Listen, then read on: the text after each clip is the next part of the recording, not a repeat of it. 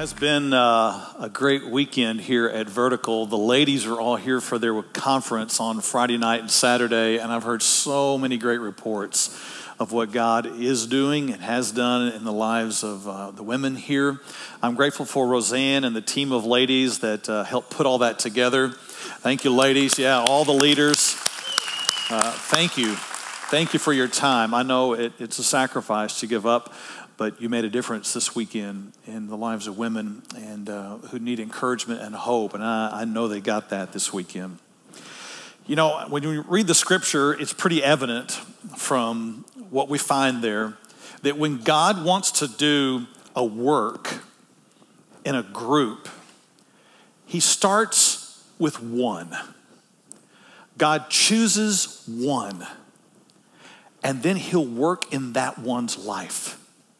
He'll call them, he'll bless them, he'll direct them, and if they'll listen, he'll even continue that process to correct them and keep them in a spirit of humility before him.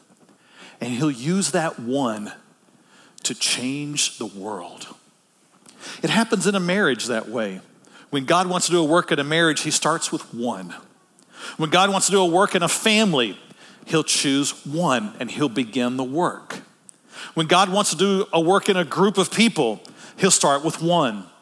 That's why you should never ignore that call that comes to your heart. That sense of calling and direction and hearing God speak. Never ignore that, because God speaks and he begins a movement that way. It's how he works. He does the same thing even on larger scales. When God wants to do a work in a community, he'll choose a family, and he'll begin a work in that family to change an entire community. When God wants to do a work in a city, he'll often begin in a church. He'll call a church to a new level of obedience and a new level of walking with him, believing him, trusting him, and he'll change a city because of what he starts in that church. And when God wants to change the nations, he'll start with one nation, and he'll change them. He'll call them, and then he'll do his work.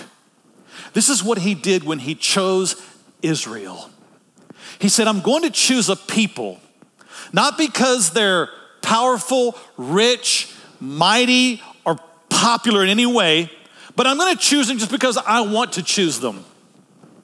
And I'm going to make them great, and they will be an example to the world of what it looks like when God is the center of their world.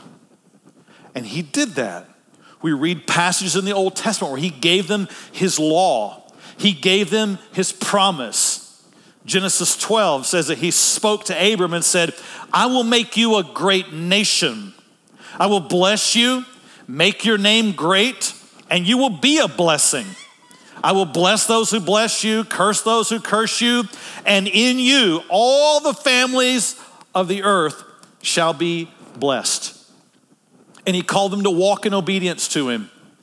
He said, as long as you walk in my ways, I'll bless you. If you don't walk in my ways, I'm going to bring some consequences into your life. I'll bring some correctives and some directives to get you back in the path, because I love all nations. But whenever I want to do a work, I'll start with one so that they will be the icon, the representative, the picture to everybody else of what it looks like to have God at the center. And this is what he did. We read the story throughout the Old Testament. And then when he sent his son, they rejected his son, and they faced corrective and directive and greater calling. And then God began a new work because of the hardness of their heart. God called a new group of people. He called those who had received grace by faith in Jesus Christ. And he says, they will be my church, my called out ones. And so now you and I are the people on the planet that God has said, you are the ones I have now called out. And you will be the ones who will show the rest of the world what it looks like to walk in my ways, to know me, to hear my heart, and to have a heart for me. And God uses the church today. But God does the same with the church as he does or did with Israel and is still doing. God does the same with the church as he does in families and does in individuals' lives. When the church gets out of line, God still brings corrective and directives in to bring them back to the place where they can receive him and walk in his ways. Amen? This is a process God uses. And he's so gracious in that process. You know, we might walk in disobedience for a time or for a season, and we might think, well, that part of my life is lost, damaged, burned, never to see joy again. But God says, no, I bring beauty from ashes. I bring joy where there has been mourning, sadness, because he is the God who restores even what has been lost and stolen from our lives. And so in those places where we have walked in disobedience, and you and I do our best to try to forget those things, hide those things, don't tell anybody else about those things, God says, that is the very place I'm actually going to do my greatest work.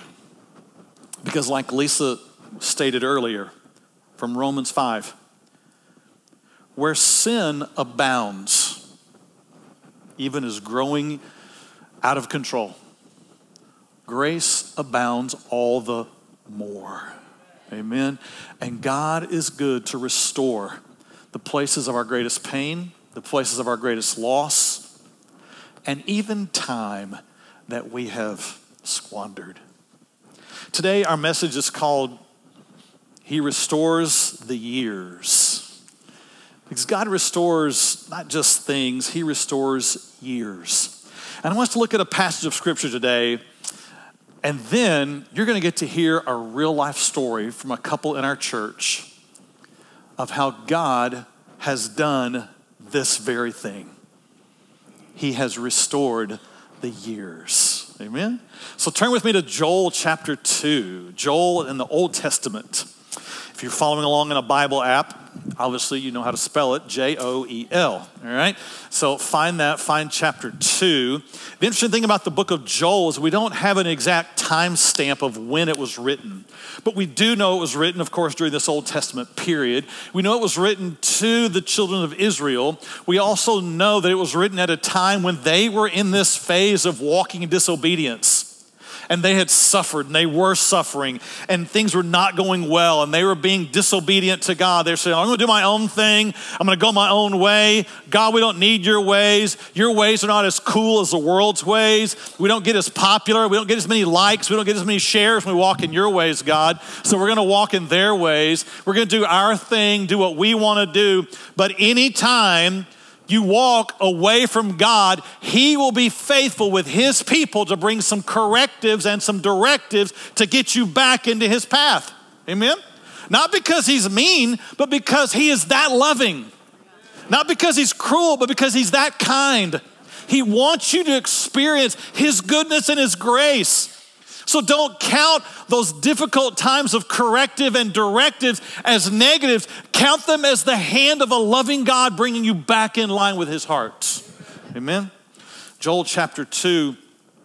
I'm going to do a summary of this chapter here, but there's so much we could say, but there's some other story that we've got to tell today, and you're going to love this. But Joel chapter 2, verse 1 starts off with this warning that God gives to the people there because of their sin.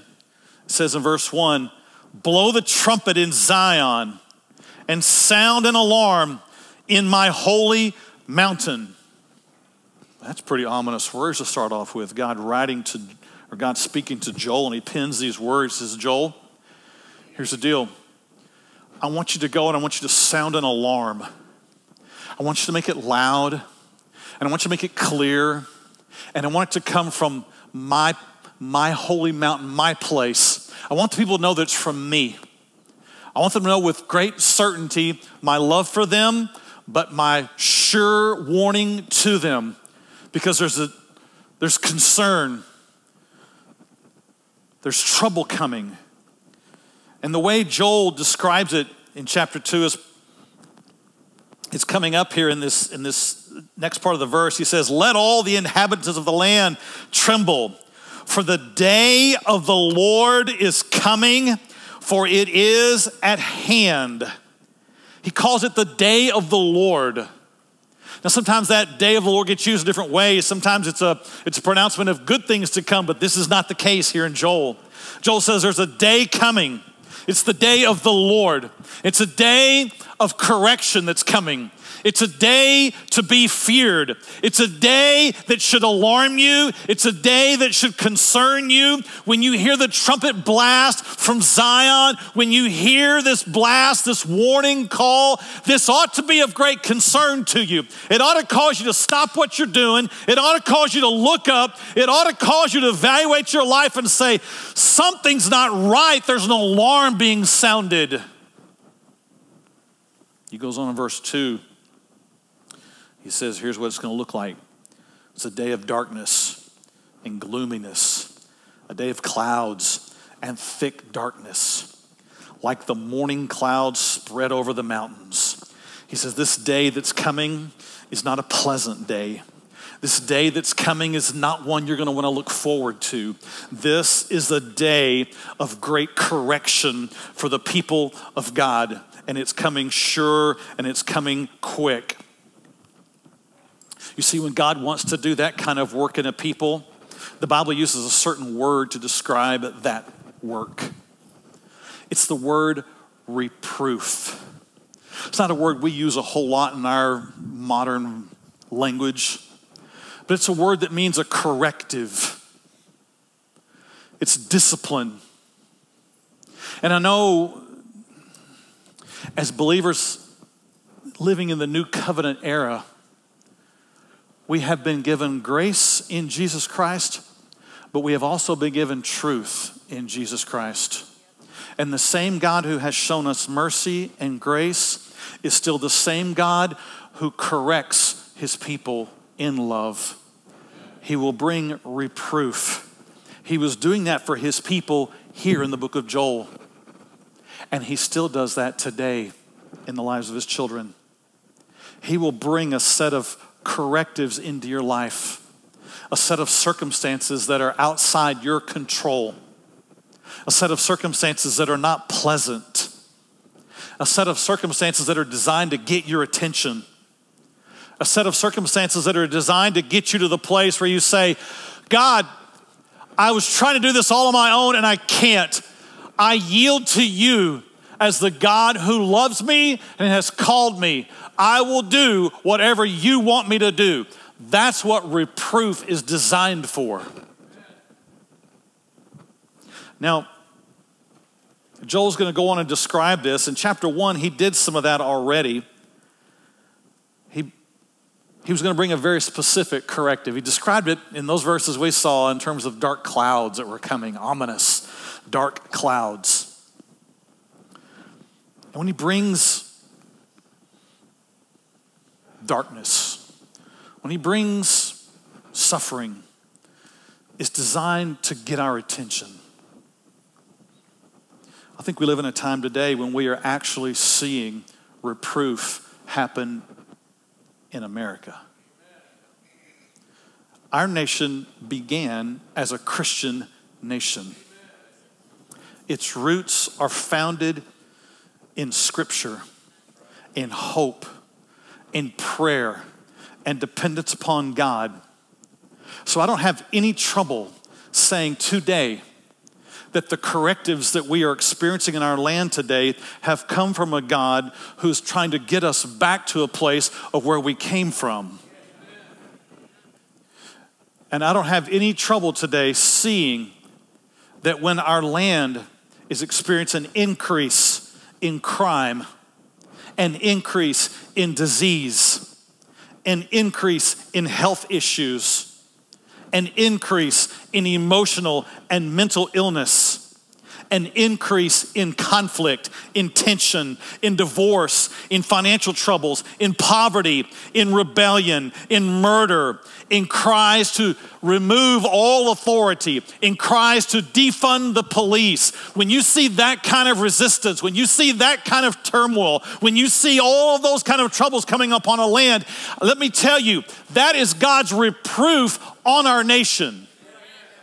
We are watching the hand of God try to get the attention of a people who have turned their backs on God, who have resisted him, who have refused him, who have pushed him aside, who have dismissed the kingdom, dismissed the church, dismissed scripture, dismissed truth, dismissed the Spirit of God, dismissed humility in their own lives. We are watching reproof happen in our land today. And it was happening in the day of Joel's day. God was bringing reproof. Here's what God said to the people in verse 3. He said, so, therefore, rend or tear your heart and not your garments. Don't just put on an outward show of your attempt to be spiritual or religious. Do the work of tearing your heart and return to the Lord your God. For he is gracious and merciful, slow to anger and of great kindness, and he relents from doing harm. Because God is not interested in destruction. God is interested in restoration. Amen? And so God calls his people to repentance. Our second word for today. God brings reproof so that it might lead to repentance. In other words, change. So that you might live differently than you did before. So that your heart would change. So that your desires would change. So that your ways would change. So that you'd become obedient and humble and kind and diligent and faith-filled and confident in God's ways, listening to God, submitting to God. And that you would change your priorities so that the kingdom would be first, not seeking money. So that your desire to please God more than pleasing people would be first. So that seeking to obey God would be more important than obeying your appetites. So that honoring God with your wealth, not honoring yourself with your wealth, would be your goal. So that being conformed to the image of Christ and not to what is most popular would be your desire. That you would seek to build your life around the kingdom first. This is what God was calling his people to then. This is what he's calling us to today, to seek truth and not just your personal feelings. When that kind of repentance happens, when the reproof has done what it was designed to do, and the people repent, God said this to them. So I will restore to you the years that the swarming locust has eaten. You see that dark cloud that he mentioned earlier? It wasn't rain clouds. It was locusts. It was grasshoppers. I know here we call locusts those things that make those summer sounds in the trees, cicadas, that kind of thing. But here in the Bible, in this passage, he wasn't talking about those. He was talking about grasshoppers that come in and ravage a land, that destroy the crops. And this had been happening and would happen to these people. He goes on in the next verse and he says, not just the swarming locust, but the crawling locust, the consuming locust, and the chewing locust. And locust is used here more in the terms of a swarm. The actual words used here in the original language here in verse 25 refer to more specifically what we might call canker worms or inchworms. You know those little inchworms that do that? They come in swarms when they come upon a land. and they destroy the vegetation. Very, very difficult to eliminate. And they'll stay for seasons. And after them came the consuming locusts. The original word here is caterpillar. The moth-like caterpillars. I don't mean caterpillars that produce beautiful monarch butterflies. I mean the destructive caterpillars that produce a destructive moth. They would come and spend seasons and eat the fruit and the leaves. And then the last word used here in the original language for the chewing locust is the word for the palmer worm, which also would destroy the leaves and vegetation in the land. And this would come, and wave upon wave of these locusts would come. First the swarming, then the crawling, then the consuming, then the chewing. They were all variants of the original form that God had brought upon the land to cause them to soften their hearts and seek Him. Destruction would come, pain would come, loss would come, and God was getting the attention of the people. And He says here in this verse, in verse 25, He said, all that had been lost because of these locusts, all that had been lost in terms of crops and money and the time, the years that were wasted, He says, I will restore those. And you remember, if you've been here or listened to our messages online, how God restores. God restores in the place where the pain happened. God restores what was lost. And God always restores more than what was lost. And so He's making a promise to His people. If you will turn to me, I will restore to you the years that have been lost. The years that you think, man, I squandered it. I spent all that time on myself. I blew all that money. I don't know how I could ever get that back. And God says, I know you don't, but I do. I know how to restore what has been lost. And this is the hope and the promise for us, even as God's people. When you think it has all been lost, when you think it has all gone, when you think there's no way it could ever be better than it was before, God steps in and says, I will restore if you'll turn to me. So later in that same verse, when Joel writes about the locusts, the consuming locusts, so forth, here's how God refers to them. He says, they are my great army, which I sent among you. Wait, God, you sent all of that? You sent the swarming locust? You sent the consuming locust? You sent those worms? Yes. That is how much I love you. That is how passionate I am for you to walk in my ways. Don't ever dismiss what God has brought into your life as outside His control. He is the sovereign ruler over all the universe. And He knows how to call for a grasshopper to show up and swarm at the right time in the right place to get a people's attention so that their hearts might be drawn back to Him so that He can work through them to show His glory to everyone else. Amen? And I'm convinced that's what's happening in our day. This is an attention-getting moment. This is not wasted. This is not outside God's control. This is not just in the hands of man. This is a God-arranged moment that the church and a nation that was once born in Him would wake up, would come back to life, and have the heart that He's called us to have so we might be used by Him to speak to the nations. Amen? Verse 27, God goes on and He gives them the promise. He says, then here's what will happen. Then you shall know that I am in the midst of Israel. I am the Lord your God, and there is no other, my people who will never be put to shame. He said, when you turn to me and I begin to restore all that was lost, then you're going to know with clarity that I am with you. Then you're going to know that I am for you. Then you're going to know my protection, because my people will never be put to shame.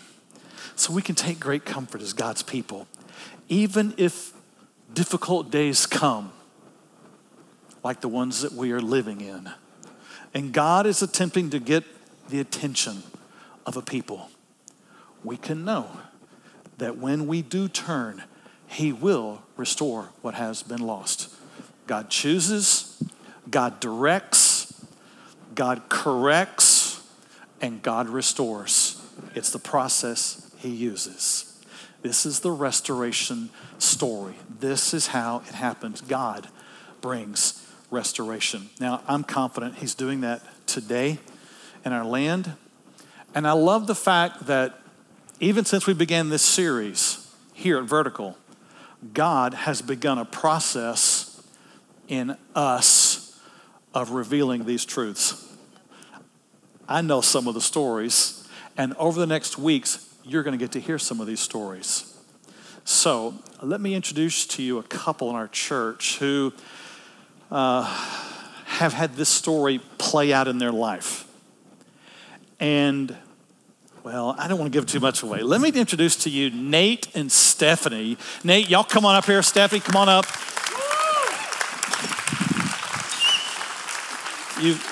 You've probably seen Stephanie's face at the welcome table as you come in on Sunday mornings. And you might have seen Nate's face if you turned around and looked in the tech booth, because he's one of our guys that works in tech. And y'all been here for how long? Tell me. It's been a little over 3 years. Okay, 3 years here at Vertical. And God has worked in their life. So we're going to do a little backstory to set up what has actually taken place just in the last couple of weeks. The last month. Yeah, just in the last month. Some events have begun to unfold. Events that they had not planned. Events that they did not know were coming. But God is faithful, right? All right, so tell us how y'all met to start with. Let's go back in time just a little bit. Okay, so we met in 2009. We were both in Denton, Texas, recovering from separate addictions, and we met somewhere along those lines in the recovery process. I thought he was super cute, so I was like, hey, I could tell he. Did he have this much hair then? About the same amount. Okay, yeah. All right, yeah. Yeah, about the same. So, we just clicked. I worked at a little pizza parlor, and he was just carpet cleaning for a carpet service. And I remember him walking in with Alex, and Alex at the time was just a baby. And I just remember like almost that sealing the deal. I was like, oh my gosh, this baby is so cute. Like, he was so cute. Yeah. So you're at a recovery class, course. Yes. So what's life like during that time? What's going on? Well, in the beginning, everything was really, really good. I got pregnant with Dakota, and we just were kind of like starting our little family, living life. We had moved in to an apartment right after we had Dakota. Literally, I think it was like 2 days after we gave birth. Wow. So everything in the beginning was really well. After Dakota was born, I'll let him share his. My addiction was opiates. After I had a C-section with Dakota, I had been clean for, a very long time, like over maybe a year and a half at that time, because it was maybe 2 years. I was prescribed opiates after my C-section, and although I knew I shouldn't take them, I did, and that started our path on a completely different course. Yeah. Completely. Okay. Nate? What's going on for you at this time? With me, it was a range of emotions. One, I remember my mom telling me from the time I was 5 or 6 years old, what do you want when you grow up? I want a family. That's all I ever wanted. But I had that. I had the opportunity to get that, and I don't know if it was too overwhelming or the stress or not knowing what to do. So my drug was amphetamines. So that's what I turned to. Yeah. And we went down the same paths that we had both been trying to Separately. get away from. Yeah, separately. Right. Okay. So you're caught in some addictions during this time. Yes. How that kind of, our addictions were completely separate, and it seemed like when I was good, he wasn't good. When he was good, I wasn't good. It just kind of seemed to flip because our addictions were very different. They were very different. So, it was so many ups and downs during those years before we came to Christ. We went through homelessness. We walked miles sometimes just to eat. It was homelessness, separation several times because we oddly never used together. It was literally always when we weren't with each other that the other one seemed like it was very sad and depressing, so our coping mechanisms weren't the best. So we went through pretty much a 4-year period where we were both struggling to get things right, and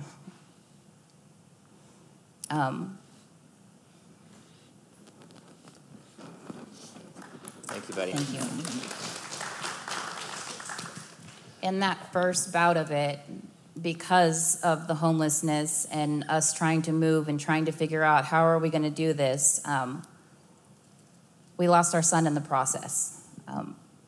We had asked my dad for assistance, and that turned into us never getting him back.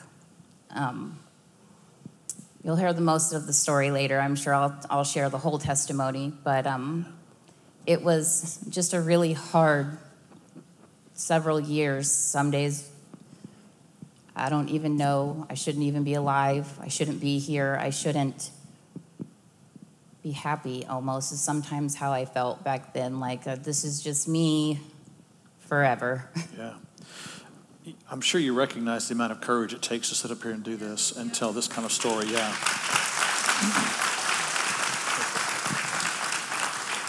And they don't do this to give glory to themselves or to these addictions.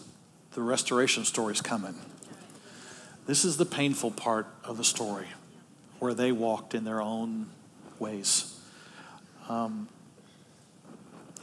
So anything else, Nate? I want to get to the part where you both come to Christ, but I want to make sure we've kind of dealt with as much as we need to here at this point. Well, and that was the funny part. Even when we would be thousands of miles away, but when one of us called, the other one was always right there. Wow. Okay. And, you know, from day one, I knew even when we were in our bad times, if she ever needed me, I'd be there. Okay. No matter what I had to do. So we're condensing the story down, but there's a place where you come to Christ, Yes. and that changes some things. Talk about that for just a moment. I came to Christ a little bit before he did. And it's funny that you said that a minute ago. He picks one first, because I was thinking, oh my gosh, he did.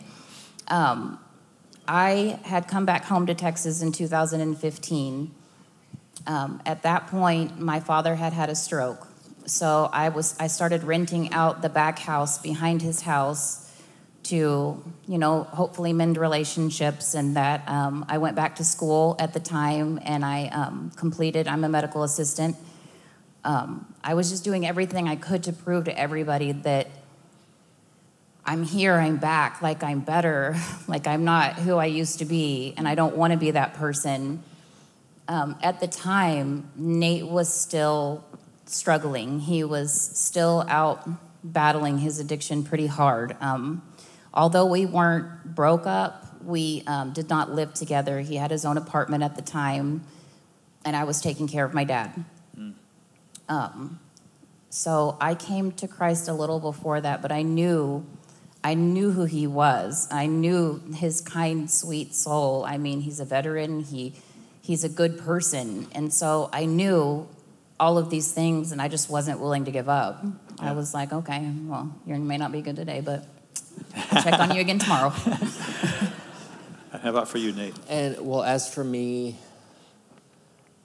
after about 10 or 15 years of battling my addiction, it gotten to the point where I was done.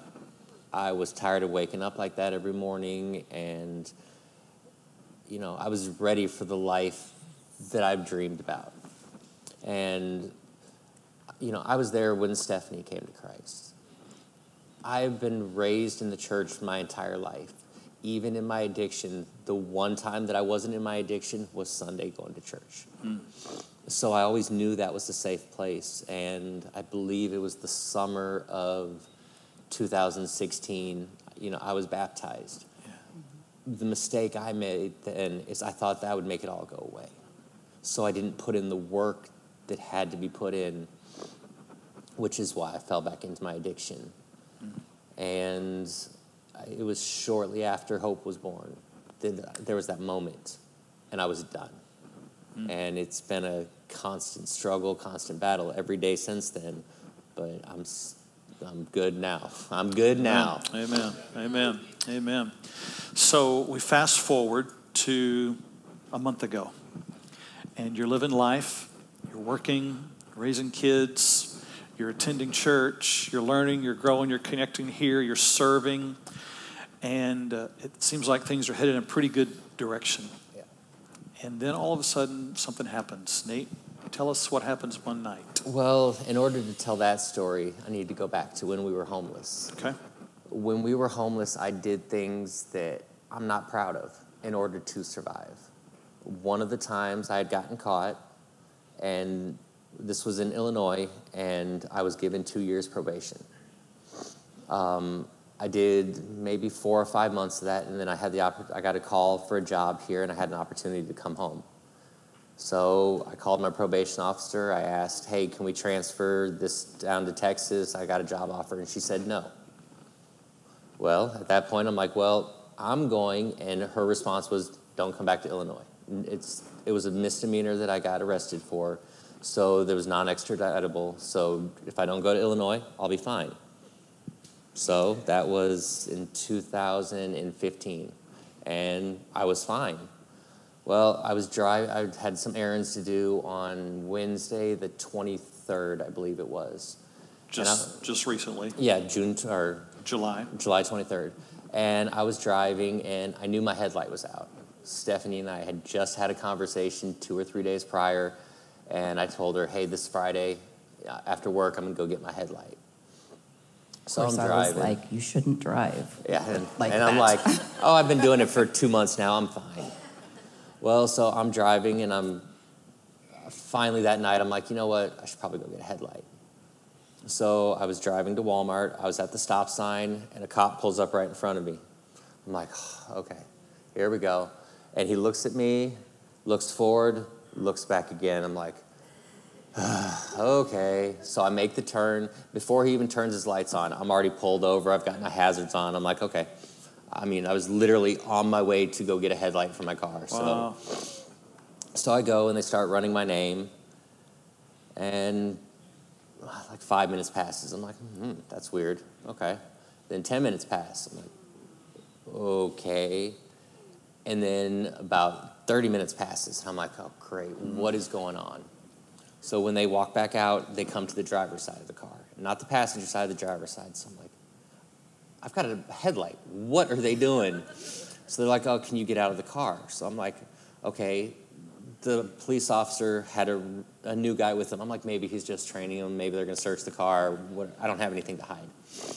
So they do it, and they're like, have you ever been to Sangamon County, Illinois? Oh, man, what is going on? I said, yes, I have a probation violation warrant out of there, but if you look in the notes on my warrant, you will see that it's non-extraditable. I just have to get up there and get it taken care of. And he's like, okay, well, we're on the phone with Illinois right now to see if they're going to confirm the warrant or not. I'm like, all right, cool. At this point, still had 100% faith. They'd be like, no, we're not coming to get him. So then I'm standing out there and I'm talking to the police officer, and the dispatch comes back with, well, Illinois is confirming the warrant. At that point, my heart just, it dropped. All my kids' life, I've never missed a day. And Alex will understand, Michael would understand, Hope would not understand. So that my first response is, how's she gonna act? How's she gonna react? And so then I start thinking, okay, what now? What now? So as I'm getting arrested, I ask the cop, I'm like, can you please grab the phone from my front seat and call Stephanie? So I called her. I'm like, hey, this is what's going on. Call my boss, put in all my vacation, and we'll see what happens. Because I was still processing everything. So they take you on to jail that night. Yeah, they took me about 8 o'clock at night, finally. Wow. And how long do you end up staying there? I ended up staying there, I believe, 9 days. Okay. Is what I ended up staying. And even when I was getting booked in, they're like, you'll be out tomorrow. They're like, it's a misdemeanor, and it would cost more to come and get you than anything. So I'm like, all right. Yeah. So 9 days are passing. Stephanie, what's going through your mind during this time? Well, honestly, the first couple of days, it was almost like a blur. Like I think I was just crying and hiding so much that like I had no energy. I remember walking up to Alex or Mikey and just asking, like, like, have you eaten today? Let me help you. And then like the third day, I kind of felt myself starting to get out of it. But what I struggled with the most, I think, was feelings of those lonely feelings of the past. Like I couldn't believe this was happening. I couldn't believe. I will start by saying I know what we did was wrong. We knew what we were doing was wrong. At the time, that was how we were eating. That was how we were able to surviving. Have soap. It's how we were able to do certain things. And so I knew, but I just kept asking God, why now? Like, why now? And as it's unfolding, we talked, Yes. and there was no awareness of what was going to happen next. None. And if there was anything, the indicator was that they're probably going to come get him. Yes. And this is going to be a very long process. Mm-hmm. And so 9 days, now you don't even know what's going on. You probably have less information than Stephanie does. Yeah, all I knew is that we had hired a lawyer, and I had waived my extradition rights. So from that point, they had 10 days to come and get me. Well, then come to find out on the 10th day, they could ask for another extension. They could do 3 extensions. So I could have been sitting in there for 30 days before they're like, oh, no, just let him go. Wow. So what's going through your mind as you're sitting there? Your family's at home. Stephanie's taking care of all the kids by herself. You don't know what your future is going to be. What's going on? And honestly, my deep down, no part of me thought that they were going to come and get me. The part of me that I was worried about was, how long am I going to be in here? I'm going to miss the first day of school. I'm going to miss Mikey's birthday. I'm going to miss Mikey's baptism. I know how strong and wonderful Stephanie is, even if she doesn't realize it sometimes. So I knew the kids were going to be okay. I knew I was going to be okay. I also know the stress that the kids put on Stephanie. So my main concern was Stephanie going to be okay?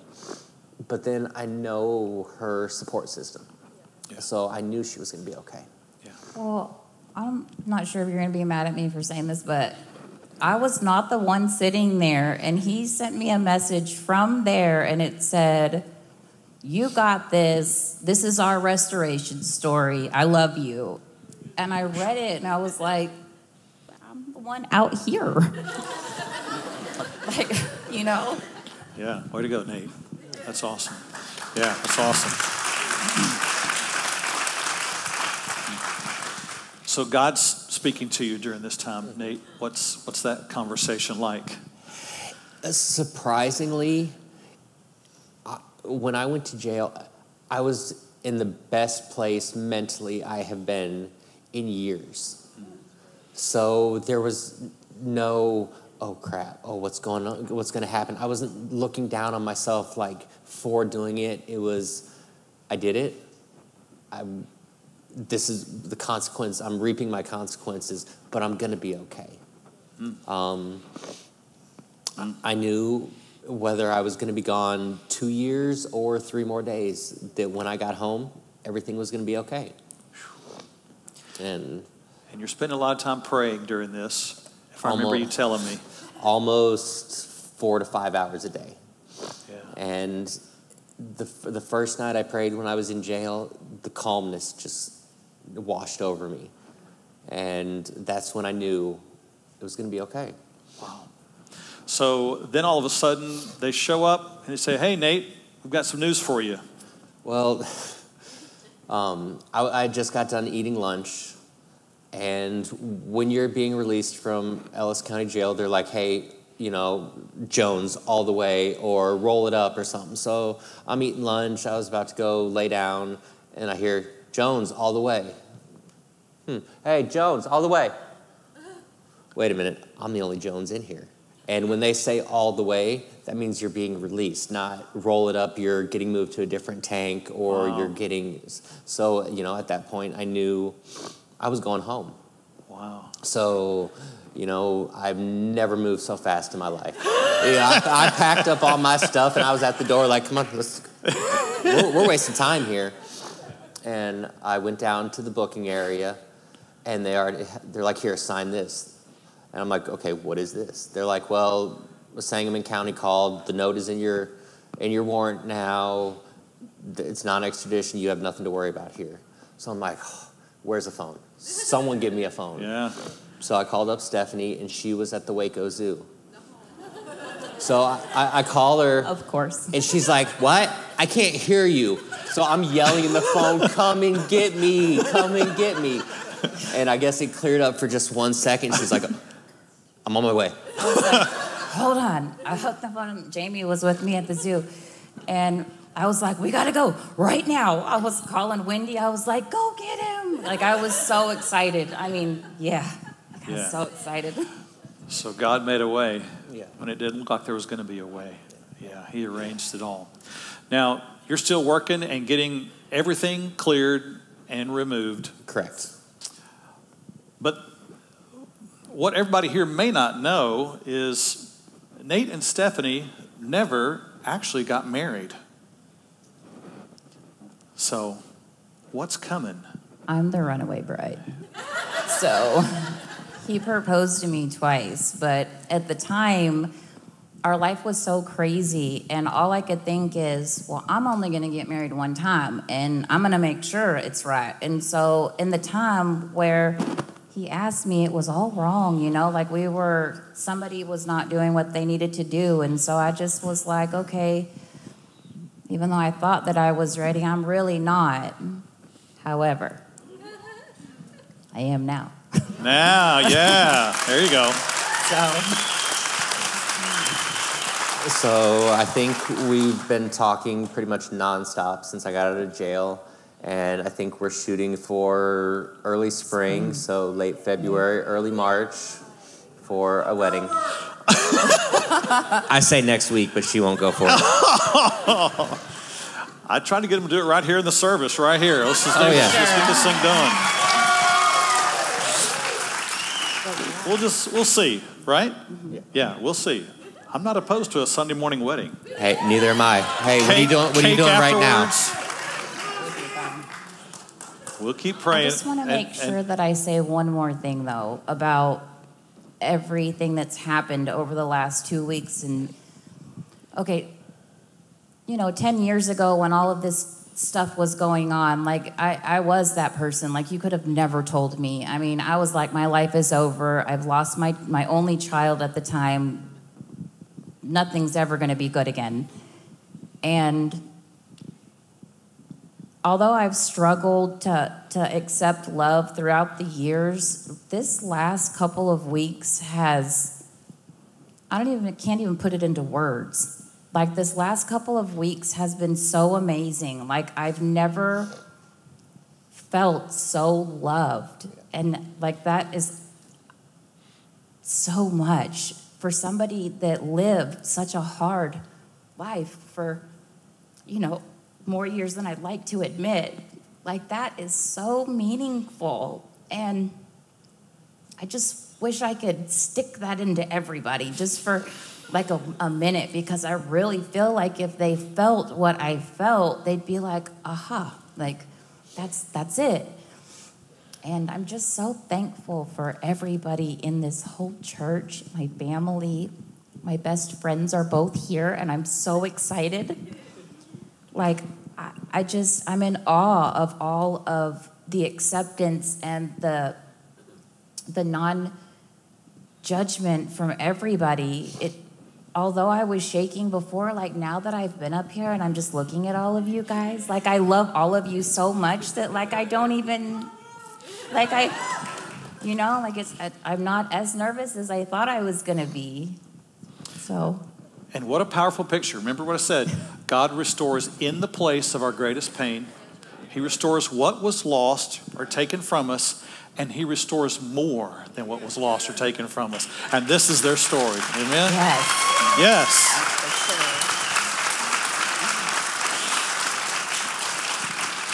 So, what also happens in Joel chapter 2, after those verses I read, is a promise that comes. It's a promise that says, and it will come to pass afterward that I will pour out my spirit on all your flesh, your sons and your daughters. They shall prophesy. Now, we had scheduled several weeks back for Mikey, their son, to come and be baptized.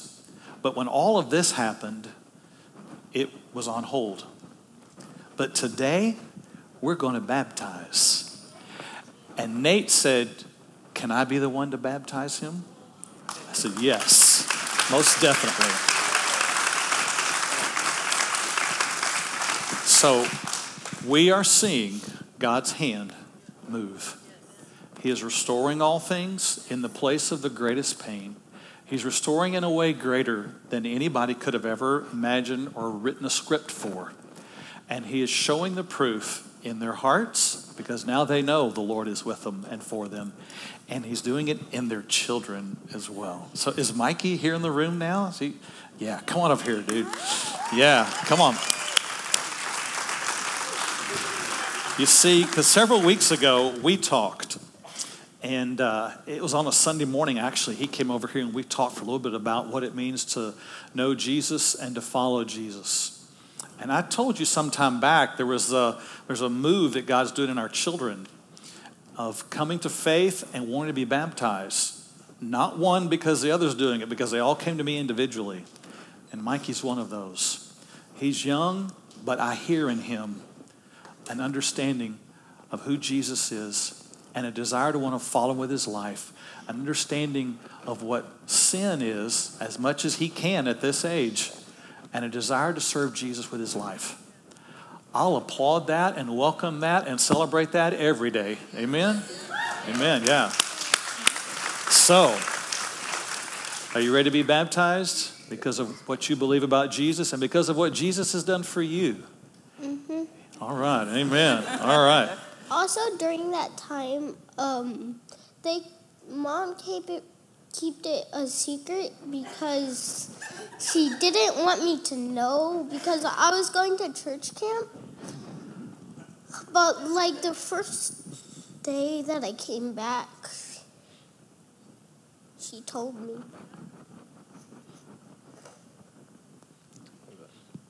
Yeah. And look what God did. I'm sure you were praying for your dad and for your mom. And here you are sitting in his arms today. That's how much God loves us. He can make what we think can't happen, happen. Amen? All right, let's get back here to some water. Yeah.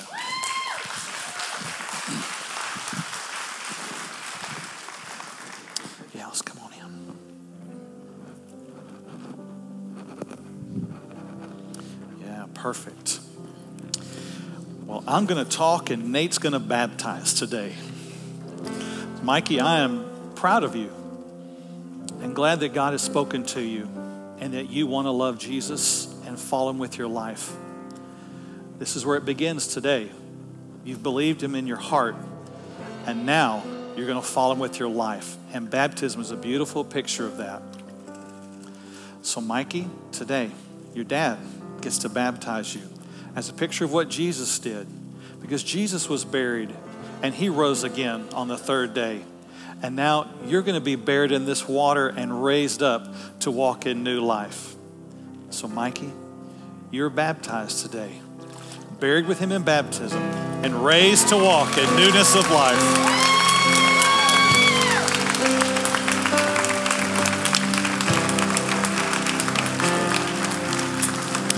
Amen.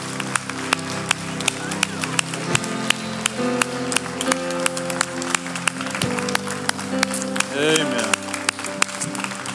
Amen.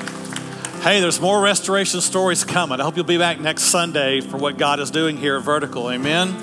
If God has done something in your life and it's a story of restoration, come see me. I want to hear it. I want to hear what God is doing. And I want others to hear that story as well. Amen. Hey, we close our services here at Vertical by me saying lift him up and you say live him out, because that's what we do.